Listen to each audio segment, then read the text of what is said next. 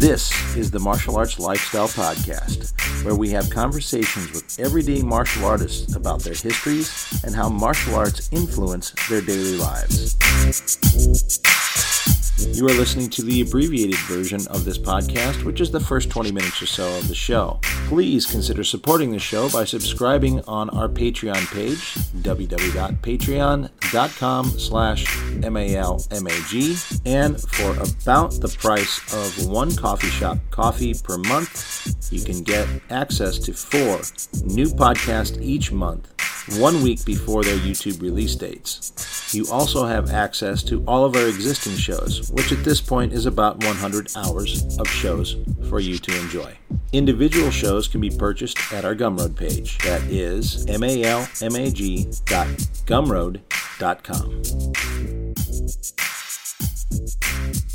This week I get on Zoom and I connect to Atlanta, and I talk to a dynamic martial artist down there with a rich history not only in his practice but in the historic building that he is in. Sule Welch. Sit back and enjoy.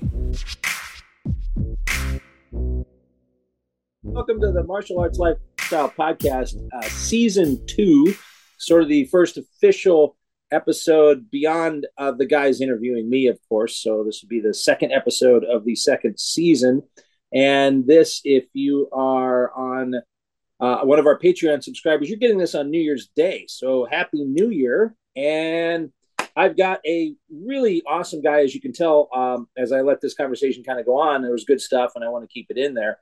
This is a dear friend of mine, and I honestly can't even remember when I first met him. It just seems like I've known him forever. He's this guy with this great personality and wonderful smile. You walk into a room and you see him and you know that's a guy you got to go say hi to because he just oozes friendly. This is Sule Welch from Atlanta. Welcome to the show. Tim. Thank you. Thanks for the amazing intro. Absolutely. No, and happy to be here, man. It's like one of those guys, I think when anyone comes into any seminar or workshop or something that you're there, you just look like one of those people that you have to go say hi to. You're just like this very friendly, energetic person. That's true. Yeah. the part about friendly and energetic, not that you have to say hi to me, but or else. Yeah, I'm not even meaning it that way. To me, I'm like, if you don't want to, there's something wrong with your personality. That's all I could say. You're just people that didn't say hi to me. They're not around anymore. No. Yeah, they're not a people person. You're just a grumpy old something or other. If you don't want to, if you don't want to meet this guy, I might rub off on him. Yeah, exactly. Oh, I can't be that. I can't be happy for that's terrible. I might have to break my face, making the mouth go not down but up, Right. That's funny. Well, shoot, gosh, it's great to be here, man. Thank you. No, it's great. You were on when I first started putting this thing together. That's what I was going to ask. When was your first episode? Oh my gosh, we've been talking about it, and just again schedules. Yeah, but I know you've been doing it for a minute. So when was your first one? Let's see. Literally, it was released. What is today? Today's the 13th of December that we're recording this. I think it was a year ago, 2 days ago. So, it would have been a month. So it might have actually been like the 12th or the 13th of December last year when we released the first. Now, it was something that I had recorded quite a bit before time. It was Kent Nelson. You know Kent Nelson, also out of Michigan? Yes. Yeah. I met him in instructor camps. Yeah. So Kent was the first one. And there was a guy named Chris Bruce. He's still alive, so he's still known as that. Yeah. He was my training partner at the academy for a long time. Great guy, hoping to pull him back into this stuff. And he was sort of one of the brain trust of this whole thing between the magazine and the podcast and stuff. And then he just kind of got busy with his things. And I think they're getting to a point that hopefully we can pull him back into doing stuff here as well. But he and I sat down and interviewed Kent when he was at the academy. Okay. And of course, this is all pre-COVID, and we were just kind of thinking, okay, we got to bank a bunch of these because I had no idea about the idea of doing something through like Zoom here, and because it would seem a little bit cheap in a way. Mm-hmm. And then the pandemic hits, and then this technology gets good and people accept it. And so I'm like, Yep. oh, this is great. Now this is going to actually make it a little easier because now I can connect to people who are far away. I don't have to wait until they come to the academy and then try to get 30 people while they're there, or even travel to get people, which would be the dream at some point. Hopefully, this gets that way as well. Yeah. But it's a nice to sort of be able to reach out through Zoom here too, because now I can talk to people everywhere. Absolutely. At any time. And so it's been a year now. So I think you are probably, I'm going to say, the 59th or 60th episode, probably. Okay. Yeah. Cool. Well, congratulations, man. Keep it going. Yeah, exactly. It's been great. So when I did put it together, I just off the top of my head got out, Excel, and I just made a list. Here's the people off the top of my head that I want to get. And you were actually on that first list. Now, the funny thing is that list is like 2 years worth of people if I release one a year. So that's how many people I could just think of off the top of my head, let alone adding to the list later. As I talk to people, I hear names and I go, oh, I don't know who this is, or I don't know them, or I've heard of them. Or if it was somebody that's pretty inspirational to someone I'm talking to, like, good God, Diana Rathborn probably gave me 5 or 6 people that I need to go talk to, So it's a cool thing. That's very cool. That's very cool. And well, so here we are doing it, man. Yeah, me too.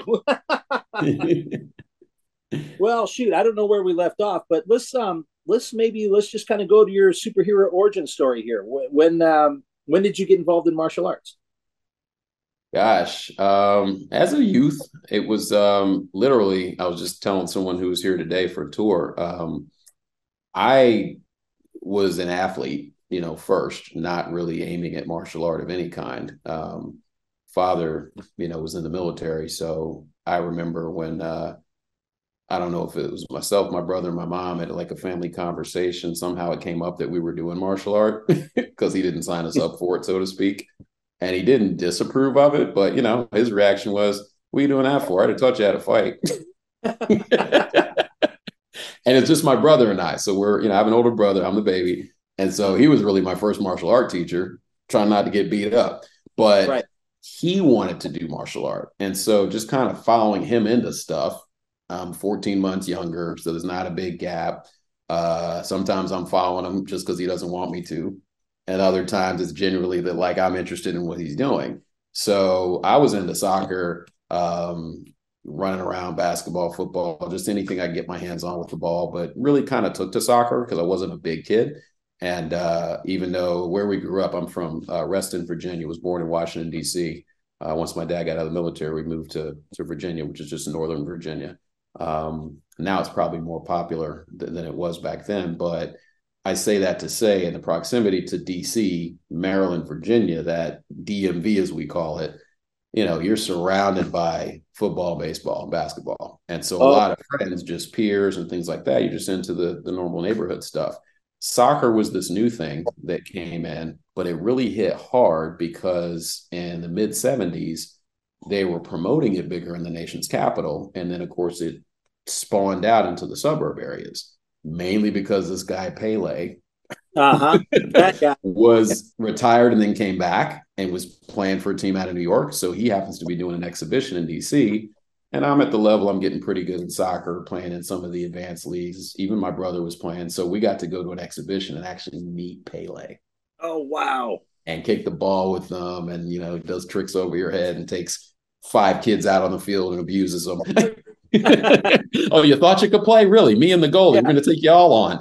Right. Yeah. I was one of those kids, embarrassed. But at that point, I mentioned that because I'm drinking the Kool-Aid. There was nothing but soccer. I stopped playing basketball, didn't want to do little league, anything. It was all soccer. And so my brother, let's do the martial arts. Yeah, okay. Don't have the resources to do kind of a larger franchise environment. We would see him and we look at the windows and see the trophies. And mostly what we were surrounded by back then, this was early 80s. Taekwondo was big, judo was big, and probably karate. I didn't see it advertised as much, but Taekwondo was pretty big. And so not being able to go that route, just due to finances, there was a class at the community center where you could take all kinds of stuff. And so my mom, you guys go there. And we did, and some of the neighborhood friends would be there. Little did we know the guy teaching had mixed martial art background. He was retired SEAL team. He'd had second degree or something in Taekwondo already, had a black belt in Hapkido, had done some Aikido, Aikijitsu, and was plugged into many circles because in his off time, he was fighting amateur PKA, Professional Karate Association. Remember that? Oh, yeah. So he was fighting in that, and he had won. He told me this years later, so I'll bring it up now. He said he actually won one of his bouts, and the prize was to be an extra in a Bruce Lee film, right? A knockoff, because again, Bruce Lee had passed at that point. Right. But Linda Lee was there giving prizes and letters to the winners. And he reads the letter and is like, yeah, I'm not trying to get killed, so no thanks. And it wasn't with Bruce Lee, but it was like, right. late 70s, there was still all these offshoot things. Yeah. So we laugh about it later. But so he was just a local community center guy, and I didn't know what I was learning. I didn't sign up for a specific thing, but it turned out to be Hapkido is what he taught. And he did it in a non-traditional way, which is pretty cool. We got access to other people in his circle from the PKA circuit, from his SEAL training. And these guys would come in and lightly spar with us Monday night. We had like an open mat night, non-traditional class. You could just spar. You kept it civil, but anything went. And they knew they were working with teenagers and different levels of people. So it was just a really fun environment. But he taught a structured class during the week where we had the ranking, and so that lasted maybe about a year at the community center. He was getting resources together to actually open a school. And during that first year, I think I probably quit at least once. My brother then got interested in swimming. And I said, I already know how to swim. He got into that and diving and wound up doing that competitively in high school. And I said, not real interested. I stayed with martial arts, even though he didn't. And then I got into, because a friend of mine who was in it with me was also interested in gymnastics. We got into gymnastics, but we wanted to do gymnastics because we wanted to do flips in our martial art routines. Right. Of course. I was too tall. He stayed about average height.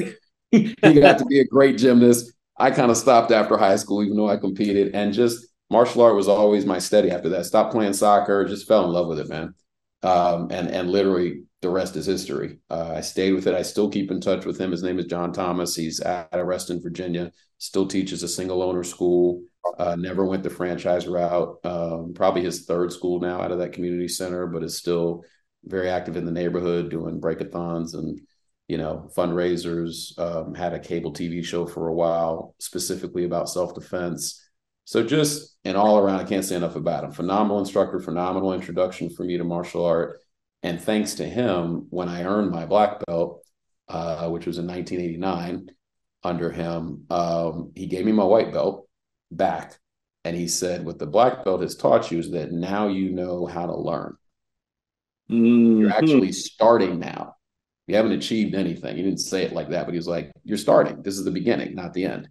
He did say that. He said, now what you should do is learn more because you know how to learn, do research, keep sharing, go out there, get your education. Because at that point, Tim, I already knew I wanted to do martial art for the rest of my life. And I even thought at that point in a naive brain, didn't have a business plan or anything, but I was like, I want to do this for a living. And maybe I'll just come back here and teach with you. We'll expect, I'm like pinging around teenage type ideas, right? I was 19. So he was like, just keep doing what you're doing and learn. And with that advice, I started getting more books. And 3 of the first books I got were Guru Dan's books. Martial art training with equipment, and absorb what's useful. Wow. I went on a business trip with my dad to Philadelphia where I had to sit on the train for hours. And I got it at Asian World of Martial Arts in Philadelphia, out of the store, off the shelf. And I'm just digging in. And so it was amazing, man. Of course, I'd seen Bruce Lee movies and stuff, but I hadn't done any of the real research. And I knew about Guru Dan just from looking at the shelf. And everything he put in there, I just started consuming, right down to, there's a particular passage, I still have it highlighted in one of my books. Man, off camera, 2 seconds. All right. And he's running to dig through his bookshelf real quick. To find the quote. Still got him. That one? Oh yeah. That That's one? $600 or $700 book, that first one there. Easily now. Have you had Guru sign these? Absolutely. Yes, good, good. Yes. There's no other way. Absolutely. Oh, page. There we go. There, look at that. Yes. Oh yeah. So one of the things he starts talking about is, there's Wing Chun and there's these other things I hadn't heard about. And in one of the passages, he says, if you're looking to cultivate close quarter trapping, look up these people. Wing Chun is a good method. And he lists them. Augustine Fong, Francis Fong, Jason Lau, and he says where they are. So from that, I'm doing my research. The next best tool, right, is Black Belt Magazine, because in the back, they always put the seminars. Yep. And so I'm like, there's one in Atlanta. I can drive to Atlanta. And none of my friends did martial arts except my one friend I talked about. So I convinced two who didn't have anything to do with martial arts. They go, oh, you're driving? We'll go party. You go to that thing and we'll drive back. So I went to what was then had just probably pivoted names. I don't remember. I knew it was called the Smoky Mountain Camp, but it wasn't that. It was advertised as the Southeast Martial Art Training Conference. Oh, okay. So I came down to Sifu Fong's to attend that in '89. And it was at I think it was like a big high school or something somewhere. His school wasn't big enough to host it like it does now. And so I went to that one, and literally he was there, Guru was there, Ajahn was there, and I forget. It might have been, it was one of the Machado brothers. I don't know if it was John Jack or someone else. I didn't attend that section. I did the Muay Thai, the Kali, and the Wing Chun. And Simo Paula was traveling with Guru Dan then. Wow. So she was assisting. And that was my first real Pak Sao. Thanks, Simo. I was like, what is that really doing? Said, come here. How? I think my arm's still red. Yeah. I'm like, that's what that was. Okay. Yeah. So that made an impression. That made a total impression. And from there, I literally was, okay, I want to follow this advice and delve more into Wing Chun. I was teaching Hapkido still and relocated to Atlanta literally and started training with Sifu. Wow. Yeah. And from there, Guru was coming back then, that was 89, 90, up until probably, I don't remember exactly when, maybe 2000-ish, but all through the 90s, I want to say he was coming 3 times a year to Atlanta. 3 times. Okay. Yeah. And I was making every one. I don't remember exactly when it went to 2, but it was 3 times. And I was making those on a consistent basis, but I was only training Wing Chun with Sifu. He had the Kali class. He had Muay Thai, because at that former school, he had a boxing ring in the back. And we sometimes did our Wing Chun rounds in the boxing ring, but there were people, teaching legitimate Thai boxing. I just didn't take it, nor did I delve too much into the Kali. So for those 4 years, I was teaching Hapkido still on the side, meeting guys. I was at Morehouse College here in Atlanta then. Other people that were martial arts, kind of started an unofficial martial art club, and we'd co-teach stuff together and work out in the gym and, behind the gym anywhere we could find, because there was no facilities to speak of back then. But I would go to Sifu's, routinely for Wing Chun classes, and that's all I could afford. And I would do it month to month. But whenever Guru came, I would do the Kali and get exposure that way, and then kind of play around with the concepts. But I never took the actual classes. So kind of what we were talking about when we jumped on, when I left Atlanta in '94 and moved up to Charlotte, I was just, talking with Sifu Fong, and I was like, I want to try to keep the Wing Chun going. Do you know of anybody in Charlotte? And he was like, you don't have a lot of Wing Chun in Charlotte that I know of, but these guys are there. So Rob Kelly and Doug Bradford and Scott Shields and Dickie Harrell, those names came up. And he's like, look them up. I'll give you their information. You can keep their timing. Keep your timing good if you continue to train in this stuff. They're doing, what you're seeing in the seminars. And you should always kind of branch out and try, the other stuff. And I said, don't tell Sifu no. Absolutely. Right. Yeah. and he was right. It was just me getting out of my own way. He's always been great about encouraging me to try stuff. And so that kind of helped me appreciate it. And then I would still, Charlotte and Atlanta, 3.5 hour drive. So whenever there was a Southeast Conference, I'd drive back. Heck, I'd drive back to Atlanta for a haircut or find a reason to train with Sifu if I had to. I had a job then. I could do that. I wasn't a college kid anymore. Right. So I did that, and I'd make the workshops and book a private with Sifu whenever I could, and then moved back here officially in 98. And at that point, my seeing Steve Grantham was helping more in that front office, and he still teases me. I came back on a house hunting trip because I had left banking and switched careers to work in marketing here in Atlanta. And I came to sign up at the academy before I had an apartment because he's like, put your address down here. And I'm like, well, my address is still, he's like, you don't have a place yet? I was like, I don't care, but I'll be here. Priorities. Yeah. Priorities. You got good priorities. I like where they're at. So that was it, man. From 98 on. You're like, I can sleep in my car, but I got a train here. Guilty. Yeah. So I did that and wound up moving back here in 98 and have been in Atlanta ever since. Yeah. Wow. So, and then at that point, Sifu was offering, as he was before, multiple arts. It actually kind of changed names. When I first started in 89, it was Francis Fong Wing Chun Academy. That was on our shirts. And then when I came back later, it was Francis Fong Martial Art Academy. And he had multiple things offered, and a lot of, great young men and women were assisting with the teaching, and he was still, doing the full-fledged Wing Chun. So I got into that. He'd even the one thing he added when I came back that he didn't have prior was the Brazilian Jiu-Jitsu program. And he had a few instructors through there during that time as they were getting that thing up and going.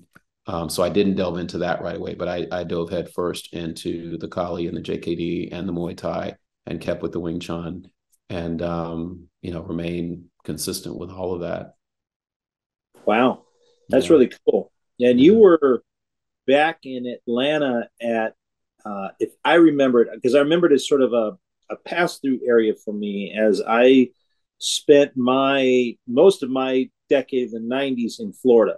I lived in Tampa, St. Pete for 5 years and went to, and am a graduate of the University of Miami. So I was in Miami for a couple of years. And Tampa, St. Pete was where I started training in JKD and Kali. And my teacher there was a guy that had trained with Guru Dan at the Aspen summer camps that he did in the late 70s and into the 80s. And so kind of a very unofficial recreation center class, on tennis courts kind of thing. But nice. Great information. I came to the Inosanto Academy fully prepared for everything that was there other than the pace. Guru goes at a pace that no one goes, but so I mean it was really great training and it was a wonderful foundation and everything.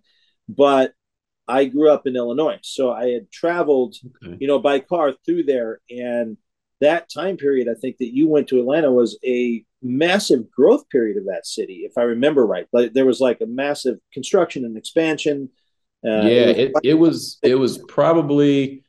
starting right around then, like late 80s, early 90s, but it exploded in 94 because at that point they got the Olympics. And this concludes the abbreviated version of the podcast. Please consider supporting the program by going to www.patreon.com/MALMAG and subscribing to the show. You can also purchase this individual episode or any individual episode at our Gumroad page. That's malmag.gumroad.com. Thank you for listening to this episode with Sule Welch. Coming up next week, I have a conversation with a martial artist who practices a rare martial art from Hawaii called Lua. That is Michelle Manu. Our Malmag online store at martialartslifestylemagazine.com has a full selection of Timmy B's brand sticks for FMA and Krabiker Bong. Timmy B's brand now selling in Japan as well. Beautiful Timmy B's brand shirts and Dos Manos shirts are available with new t-shirt designs and more products coming soon. An online course in the Dos Manos method for FMA is available under the Courses tab. More courses coming soon. Check out the Places to Train tab to find schools near you and click on the events calendar page to see what seminars and events are happening all around the world. And of course, visit our main page for articles on the martial arts. Music by Jack Al Relic. Martial Arts Lifestyle Magazine and the Martial Arts Lifestyle Podcast are trademarked and copyrighted by TNT LLC.